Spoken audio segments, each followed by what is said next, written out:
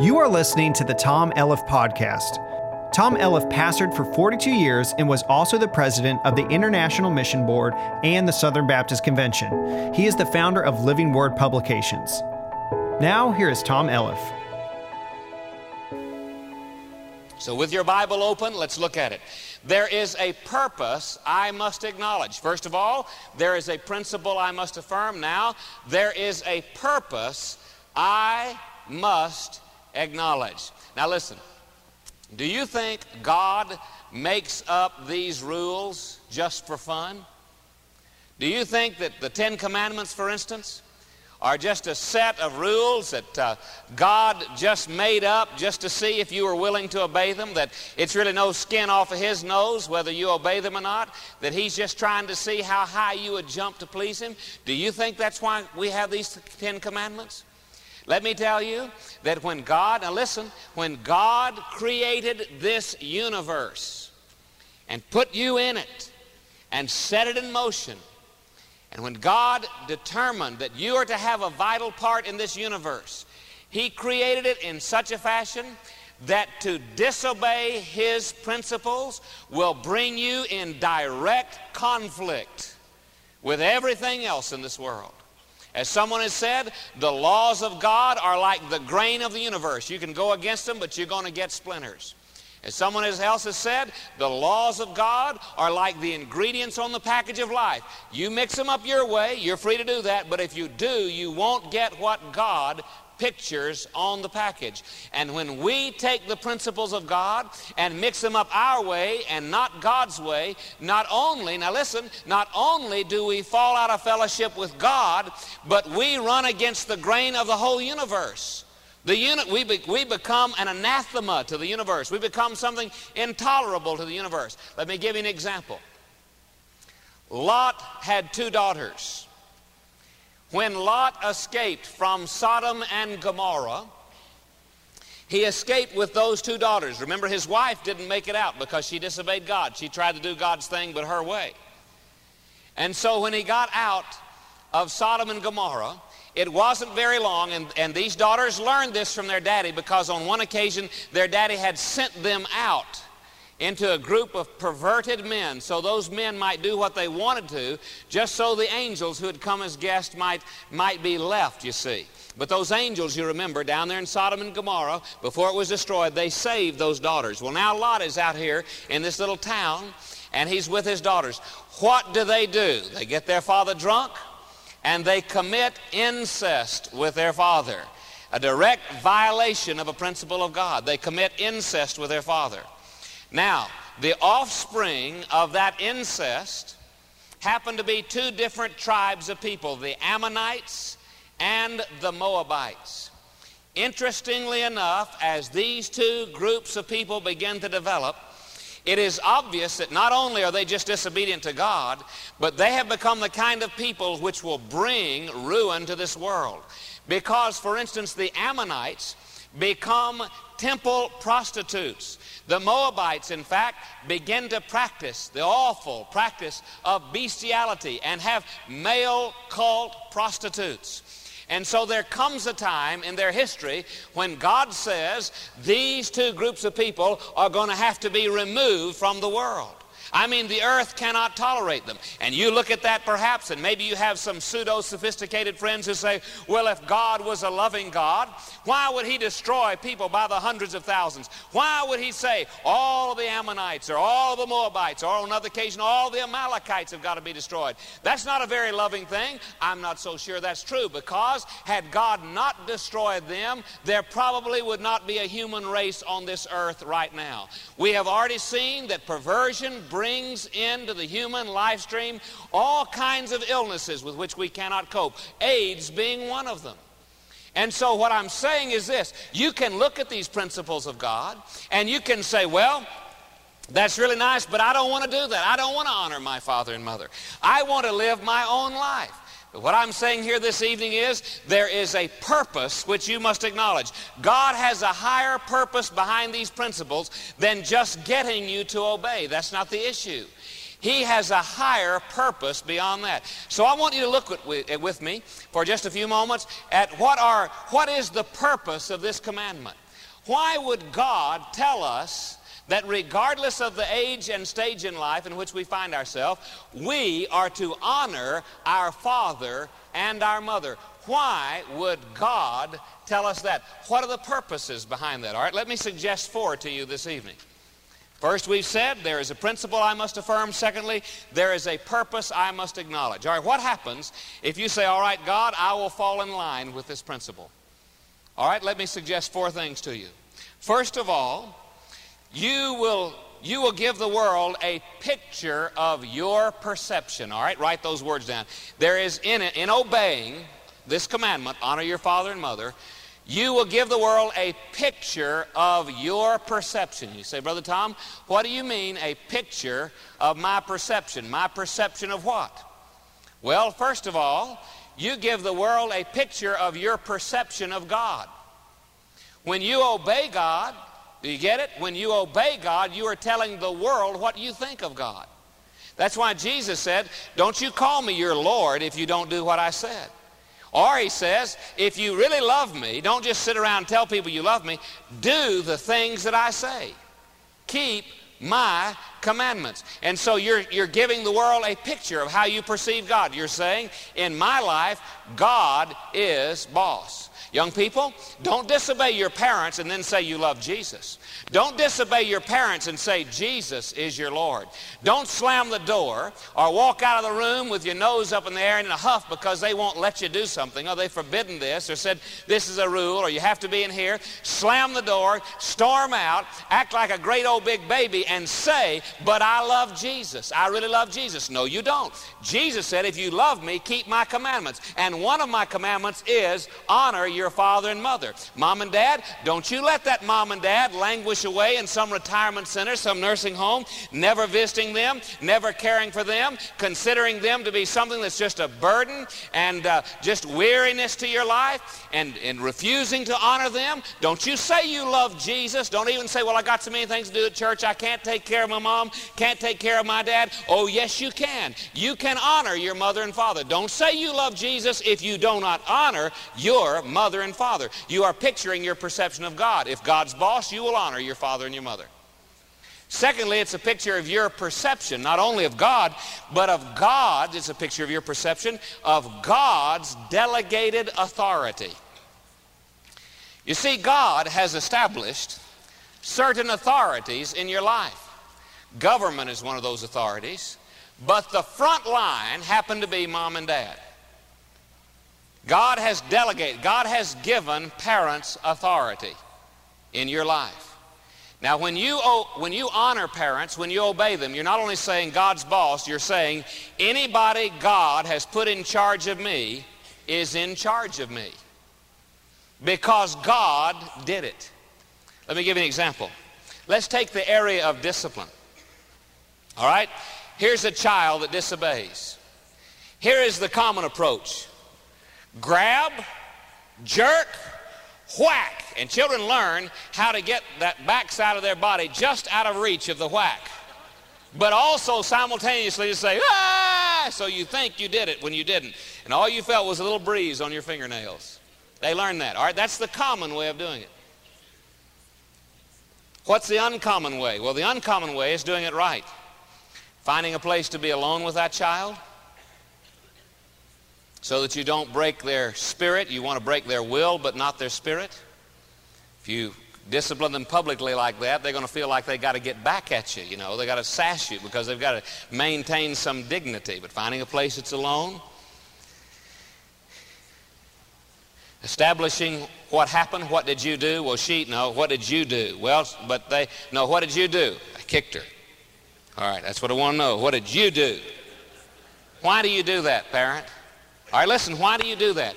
Because children need to understand that there is never a good excuse for bad behavior. That what somebody else did does not justify their acting bad. It's irrespective of what somebody else did. They are responsible for their actions no matter what.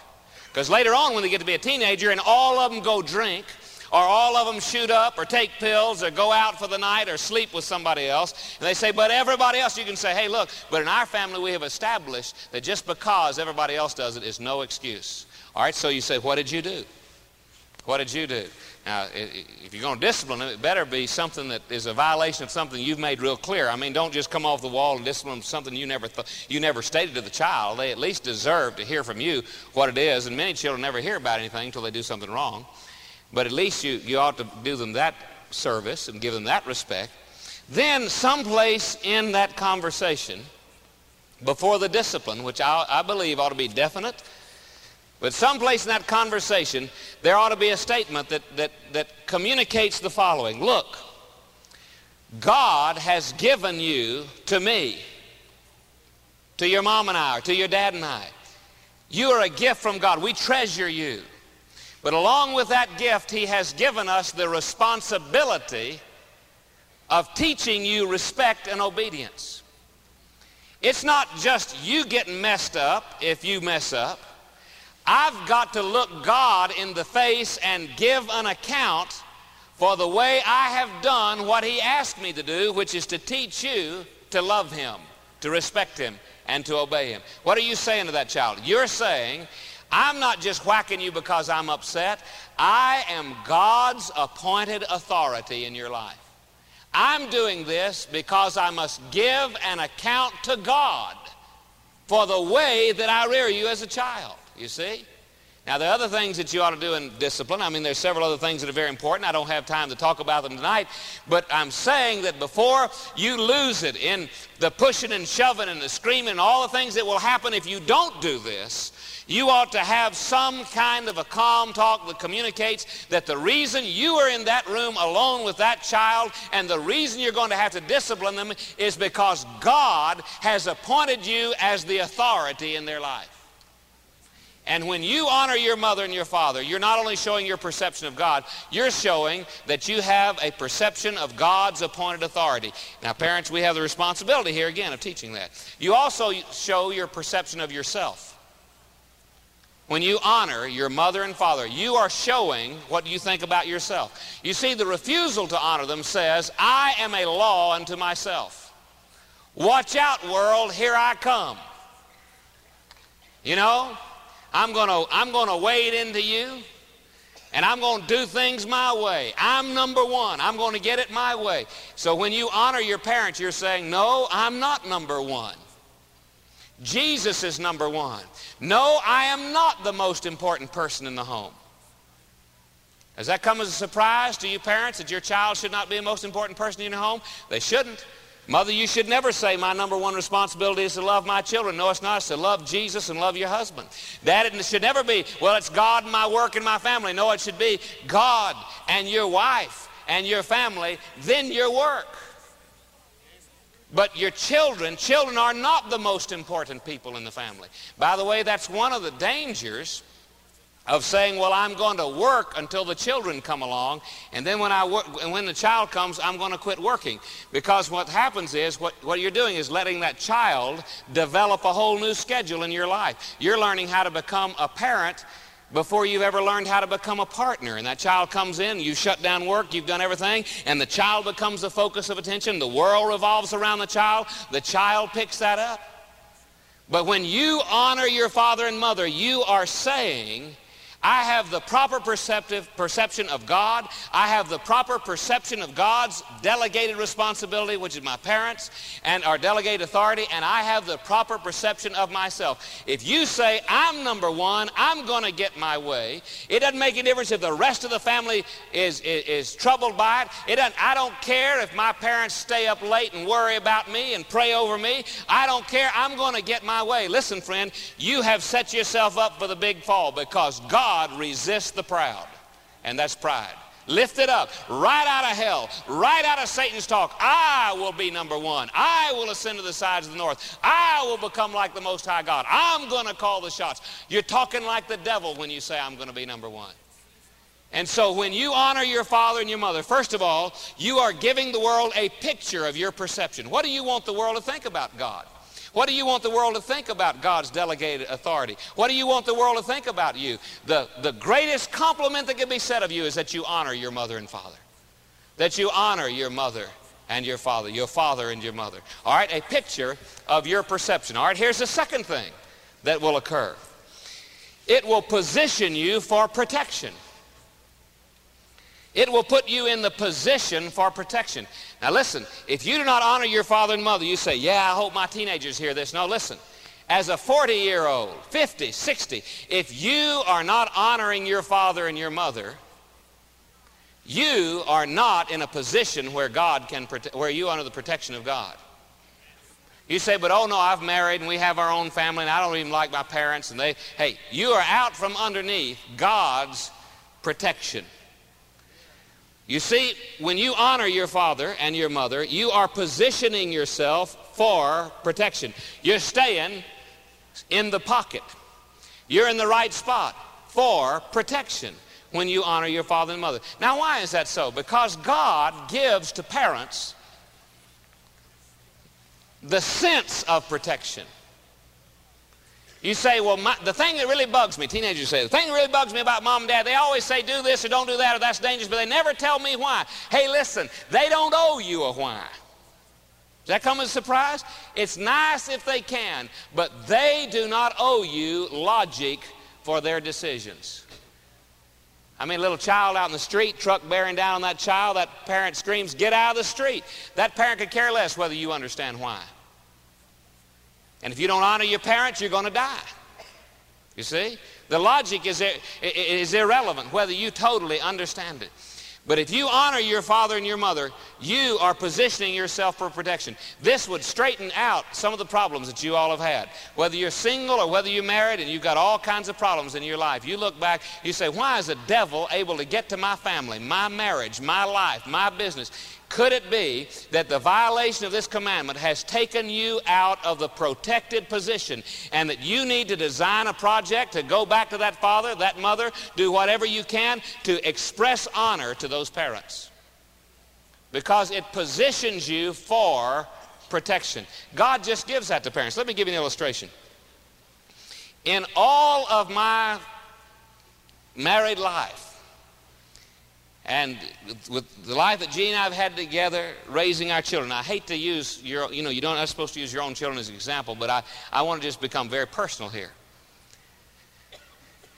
To my knowledge, and I'm sure there may have been other times, but I'm not aware of them. To my knowledge, there's been only one time when I have had that sense that something was not the will of God, but I have gone ahead and let my family proceed in a direction that I just had, can you say it, a gut-level spiritual sense that it was wrong.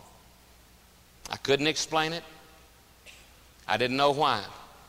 But I said to my wife one day before packing my bags and leaving for South Africa, for some reason, I don't feel right about this. Now, what is a father supposed to do in that situation? He's supposed to shut it down, guys. Hey, that's true about their dating life. Now, kids, you understand this. Your parents have that privilege, that responsibility, even in regard to who you date, where you go, what you do, who you run with. It is enough that you just have a sensitivity that is wrong. Well, I had that sensitivity. I've always obeyed that sensitivity, but on this occasion, I thought, well, we've already made a commitment, and Jeannie's already supposed to do this, and the kids are already supposed to do that, and I'll let them go. Did you know that was the occasion when my wife and all four of my children ended up on the side of the road in a tragic accident with one of my children severely injured? And one of the first things I did was go to the bedside of that child and say, I must ask for your forgiveness. You say, why, Tom? You were clear down in South Africa. You were over 1,200 miles away. That's right. That's exactly right. I did not obey that spiritual sensitivity. The other side of that coin, though, is equally important. When your parents relate that to you, I don't feel good about this, I'm not sure about this, instead of saying, you're just an old fogey, you don't know what's going on, you better listen to that. I remember one time one of my daughters, and I don't think that it would be out of school for me to tell this, one of my daughters getting in from a basketball game, called from the school, as she normally would, and said, look, some of us are going out to get a Coke. And, I mean, that was very common. I said, not tonight. Not tonight. Why? I mean, what's different about tonight? I don't know, but I don't feel right about it. Oh, come on now. I mean, just because you don't feel right about it, not tonight. I've learned my lesson. Not tonight. Now, I dressed and drove 8 miles through the snow, picked up that child, came home. There was a chill on the meeting. And when we got home, you know what we found out? When that car that she would have been riding in pulled out of that parking lot at the school, a projectile came through the window on the passenger side of the car where she would have been sitting with enough force that the splattered glass cut the face of the young man who was driving. She could have even been killed sitting there. You see, God just puts it in a parent's heart. And kids, you ought to thank God He does. God's given them that responsibility. You say, my parents owe me an explanation. No, they don't. On the other hand, parents, you owe it to your children to be shut up enough to God to be able to listen to Him when He speaks, and not just to do something because it's an inconvenience to you or a trouble to you, or you just don't want to do it tonight. You see, when you honor your father and mother, you are positioning yourself for protection. You pull yourself out from underneath that honor, you slam the door in their face, you go start the car, you race out of the driveway, and friend, you are open game for the devil. Your parents tell you, I want you to be morally pure, yet you meet somebody and you're so cockeyed sure you're going to marry that person that it's all right for you to go to bed with him or you to go to bed with her, and you say this is all right, you will suffer the consequences. You say, well, what if I don't get pregnant? What if I don't get syphilis? What if I don't get some other venereal disease? What if I don't get AIDS? What do you mean? That's the consequences? No. There are even worse consequences than that. Because when you engage in premarital sex, you have just said to God, the world, and the person you're in bed with, God's not my boss, my body is. And those are the worst consequences of all. You've just telegraphed your value system to the world. So when you move out from underneath this position of protection, you do it by failing to honor your father and mother. All right? First of all, you picture your perception. Secondly, you position yourself for protection. Thirdly, when you say, I'm going to honor my father and my mother, this provides for your preparation. This provides for your preparation. That is your schooling. This now becomes the proper environment in which you can learn something. Now, education specialists, and we have several here this evening, will tell you that between 60 and 80% of education is based upon discipline or a proper concept of authority. I could ask some of these experts, like Dr. Tom Hollis and some others, this question. I believe, where is Tom? He's seated here someplace. All right, am I right in saying that? Between 60 and 80% of learning is based upon an understanding of authority, an understanding of discipline. So if you remove a concept that your parents are the authority, and listen, and that teacher in the home is an extension of that authority, and by the way, let me say, parents, many of you have been guilty of abandoning that responsibility. Now, we are victims of a mess we have created for ourselves many times in the education circles. So you can sit around here and bellyache all you want about what's happening in schools, but let me just tell you that what's happening is happening because parents are not getting involved. Because you are not showing yourself, making yourself known that you consider that school to be an extension of your home, not your home as a substitute, you see? See, some of you have never even met, you don't even know the people that have your child more hours a day than you do. Why, you may be sending your child off to school to somebody you wouldn't trust to babysit in your home, who wouldn't have the moral caliber, the lifestyle, the commitment, the faith to babysit one of your children in your home. And yet you're so uninvolved, you just send it off, don't bother me with that, get them out of the house, you see. But somehow it needs to be communicated. This school education is nothing more than an extension of my home. And to the extent that it becomes an abrogation or an aberration of the values that I have in my home, buddy, I'm going to have to be reckoned with. You're going to have to deal with me. I'm going to be vocal. I'm going to be adamant. I'm going to get involved. Now, the other side of that coin says this. When that teacher, whom you have said is to represent you and your authority in the home, when that teacher disciplines your child, don't just always take up for the child. Bless your poor little heart. You know, your teacher's just, you know, this. Your teacher's just that. Oh, you poor little, we just know that. You know, what does that do? All right, that cuts authority right out of the learning process. Because when respect goes, authority goes with it. And most of learning is based upon authority, respect, understanding of discipline. So when you honor your father and mother, you know what you're doing? You're saying, I am going to learn something. You are providing for your preparation for life. I'm going to be a learner. The Bible says that God resists the proud, but he gives great blessing to those who are meek. You know what that word meek means? It means halter broken, trainable. And to honor your father and mother makes you a trainable person. Otherwise, you're saying, I'm the ultimate authority. Don't care what the teacher says. Don't care what mom says. Don't care what dad says. I'm the ultimate authority, and I don't like it. I'm not going to do it. And when you rule God out of the school, that's what you get, by the way. You set man up as ultimate authority, and it's just one man against another as authority. There's a struggle going on, you see.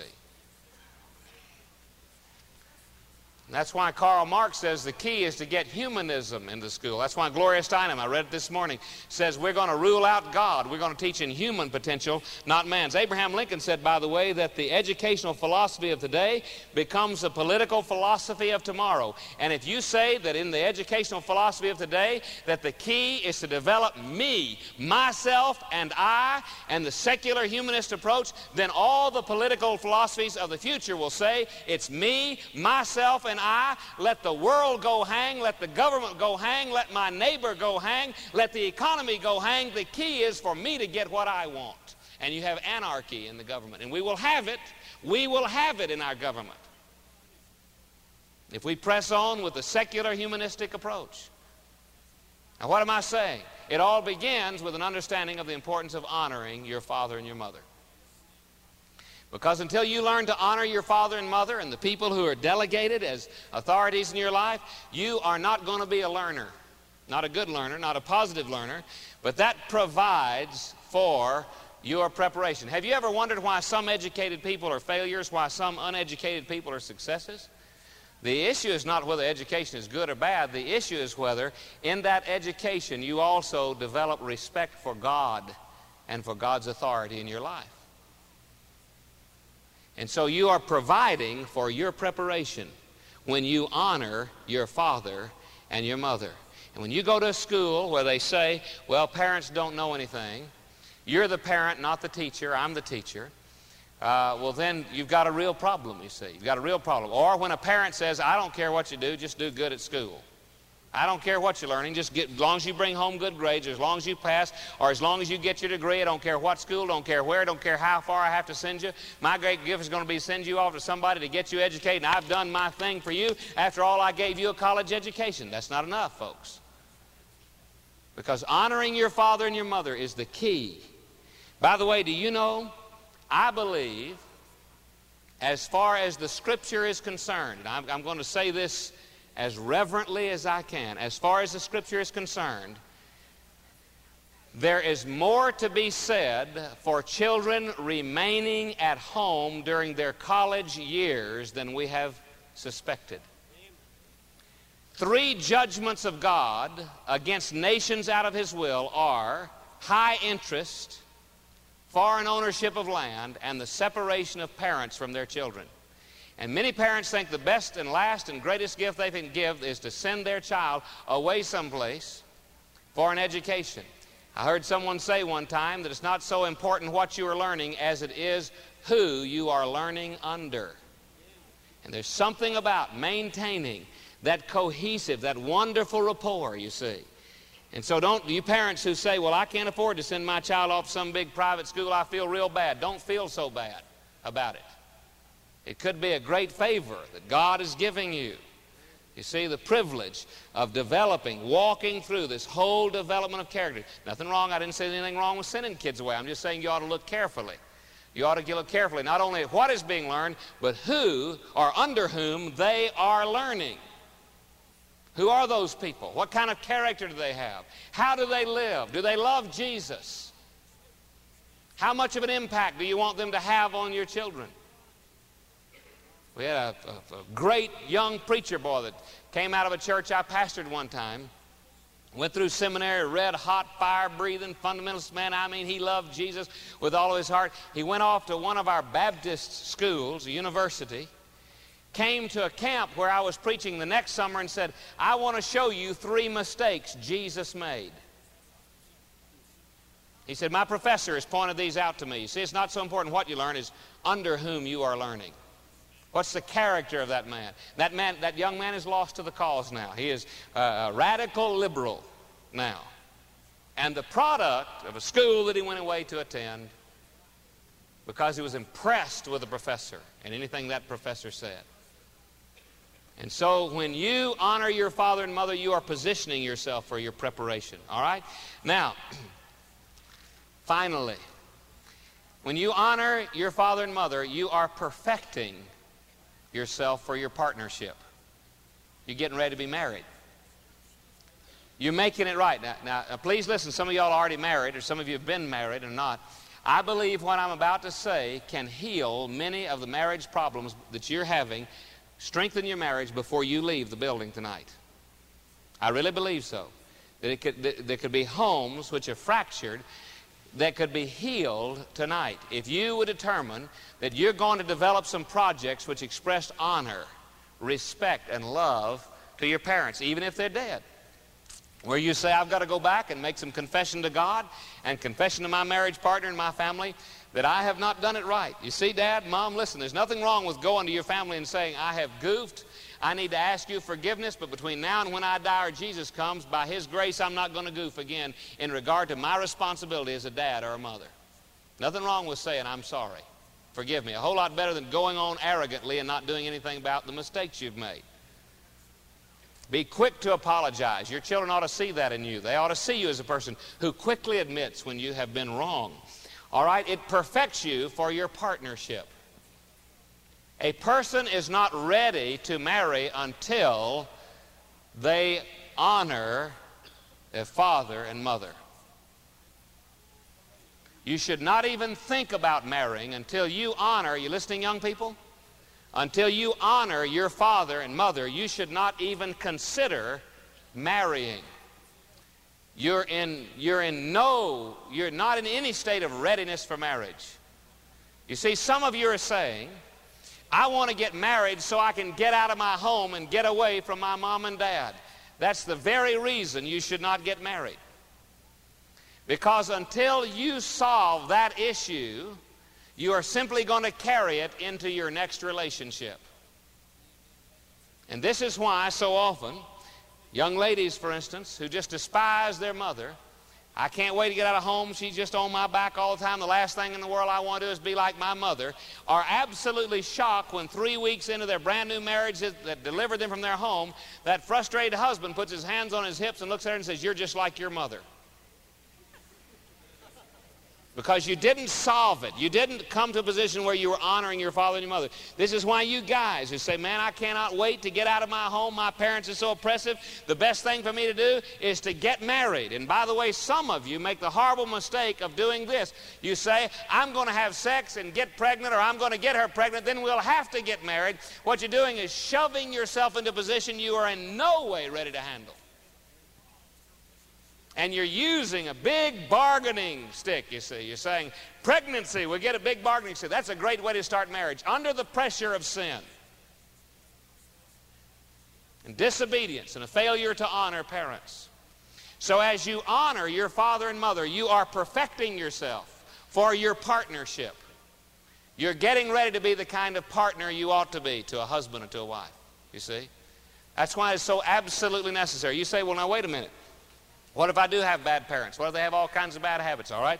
Remember, I didn't say that you had to appreciate everything about their lifestyle, but you have to consider them as significant, worthy of your love, worthy of your respect, worthy of your attention, and worthy of your developing ways of showing your appreciation and love for them, bringing God into their life. Could be that God gave you the parents you have so you could lead them to Christ, but you never will when you don't honor them. You're not going to badger them into salvation, believe me. And it could be that your attitude is the one thing that's keeping them from the Lord Jesus, you see, right now. One of the requirements in our marriage counseling here that we have is that we will not perform a wedding for someone unless the parents on both sides don't just give in, but actually encourage the marriage. You say, Brother Tom, that seems mighty unfair. But I'll tell you what, I'm happy to tell you that since practicing the principles which I practice starting back in 1975, of the hundreds of marriages I performed, only 2 that I know of have ended in divorce, and on both of those occasions, one member of the couple has come back and said, well, we lied to you in the counseling. Now, I'll tell you what, you look at our current statistics in Oklahoma City, leading the nation in divorce, and I would opt for my plan over that plan anytime. But one of the things I say is I will not perform your marriage unless both sets of parents are 100% behind this. Encouraged, thrilled, eager for it. And in fact, I require a counseling session with those parents. And if I can't do it in the office, I'll do it with conference phone call, but I will do it. Why is that the case? Because otherwise, you have a young lady, she loves her parents, she loves her husband, but her parents and husband don't love each other. Well, that's a real pickle to be in. Same thing with a man. Or you have somebody who brings to the marriage altar resentment, bitterness, anger, a desire to escape. Is that what you want to bring to the marriage altar? Or should you bring to the marriage altar a life that says, I love my parents, I love God, I have sought to obey the commandment of God which says, honor your father and your mother. I'm giving you the very best person I can be. Bitterness and resentment will destroy your marriage. It's worse than cancer, because cancer you get. Bitterness everybody gets. You splash it all over everybody, and you say, well, why would he say that I'm like my mother, or I'm like my father? Why would she say that? Because you become like what you think about, and the most intense type of thought is anger and bitterness. Because then you're concentrating on the negatives of a person's life, and you can't keep from becoming like what you are concentrating upon. And so you will become that very person.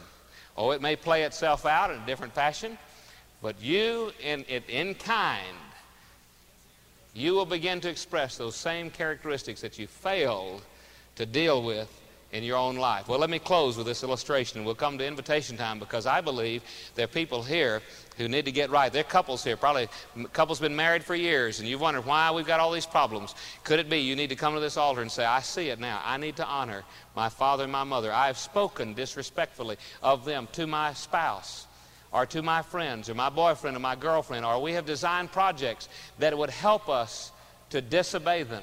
I am so angered by one of the advertisements I see on television where a young man calls a young lady and she says, my parents are gone, and he says, thank you, God, for answering my prayers, and tries to get to her house. I'm going to write that corporation and tell them that they are contributing to the spread of AIDS in our nation.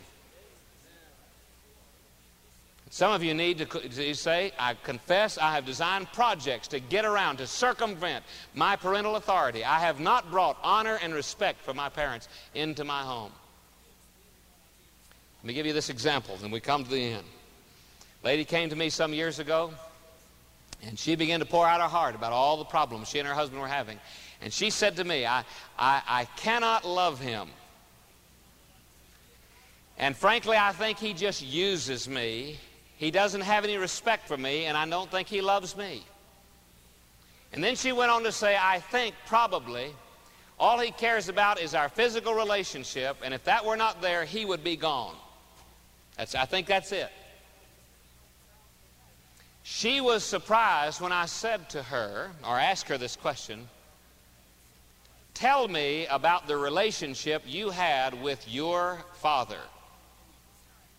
She said, Brother Tom, if you would have known my father, you would have hated him like I do. I said, what do you mean? She said, well, my father divorced my mother when I was a young girl. She said, in fact, I was just in my early teens, maybe 13 or 14. She said, I had 3 younger brothers and sisters.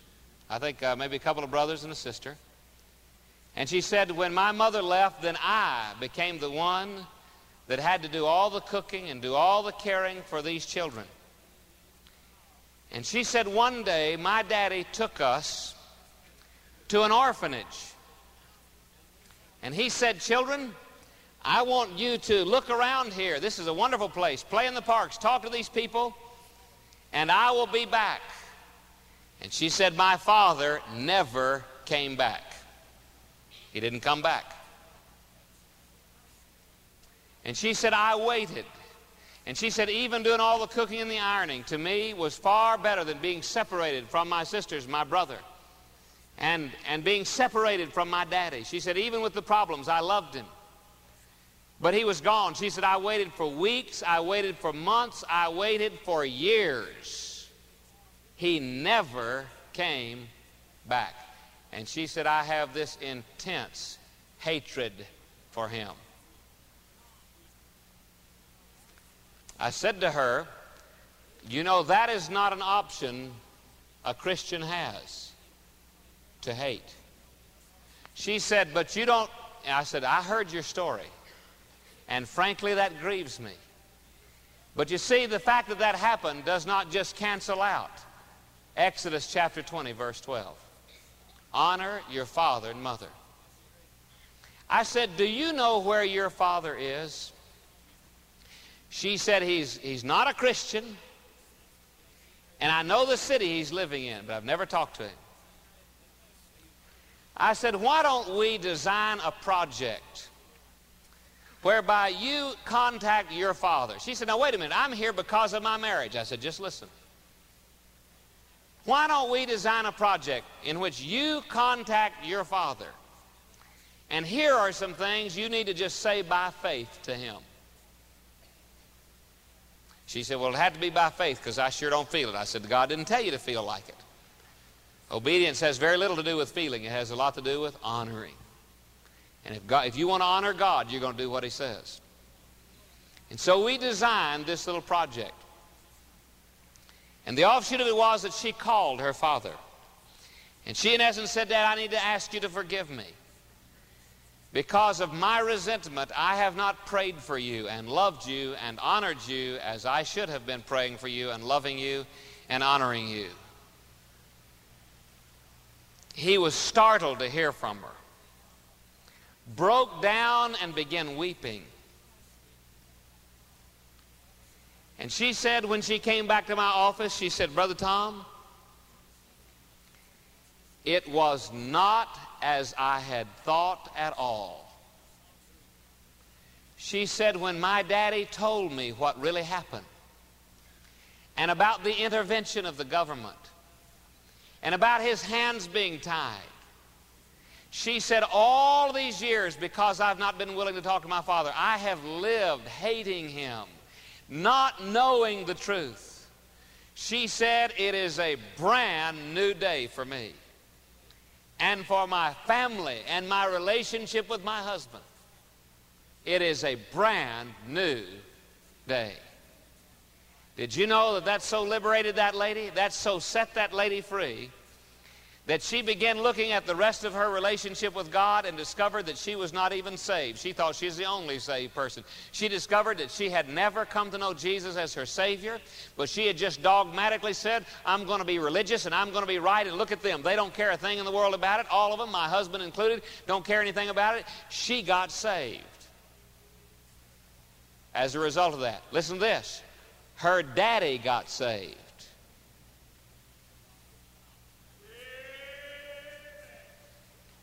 Now, friend, we're not asking this group to vote on the Scripture tonight. I'm just saying that there is a principle you must affirm, and there is a purpose you must acknowledge. Now, the beautiful thing about it all is there is a promise that you can accept, and I'll talk about that this coming Wednesday evening. Father in heaven, my prayer is that tonight at this altar, people would be set free Father, thank you for your word. Lord, there are teenagers and adults here this evening who need to be at this altar saying, Lord, by your grace, I'm going to search out those parents. And I'm going to seek to honor them, to love, to listen, to care. There are parents who need to come and say, Lord, by your grace, I'm coming to you for forgiveness. I have failed. And I must now go to my children and say, I have failed. But I do not intend to let the rest of my life be a failure. No need for that. I'm not going to let past failures prevent present success. Now, dear Lord, I pray you do a work of grace tonight in the lives of people. Lord, there are people here who need to be saved tonight.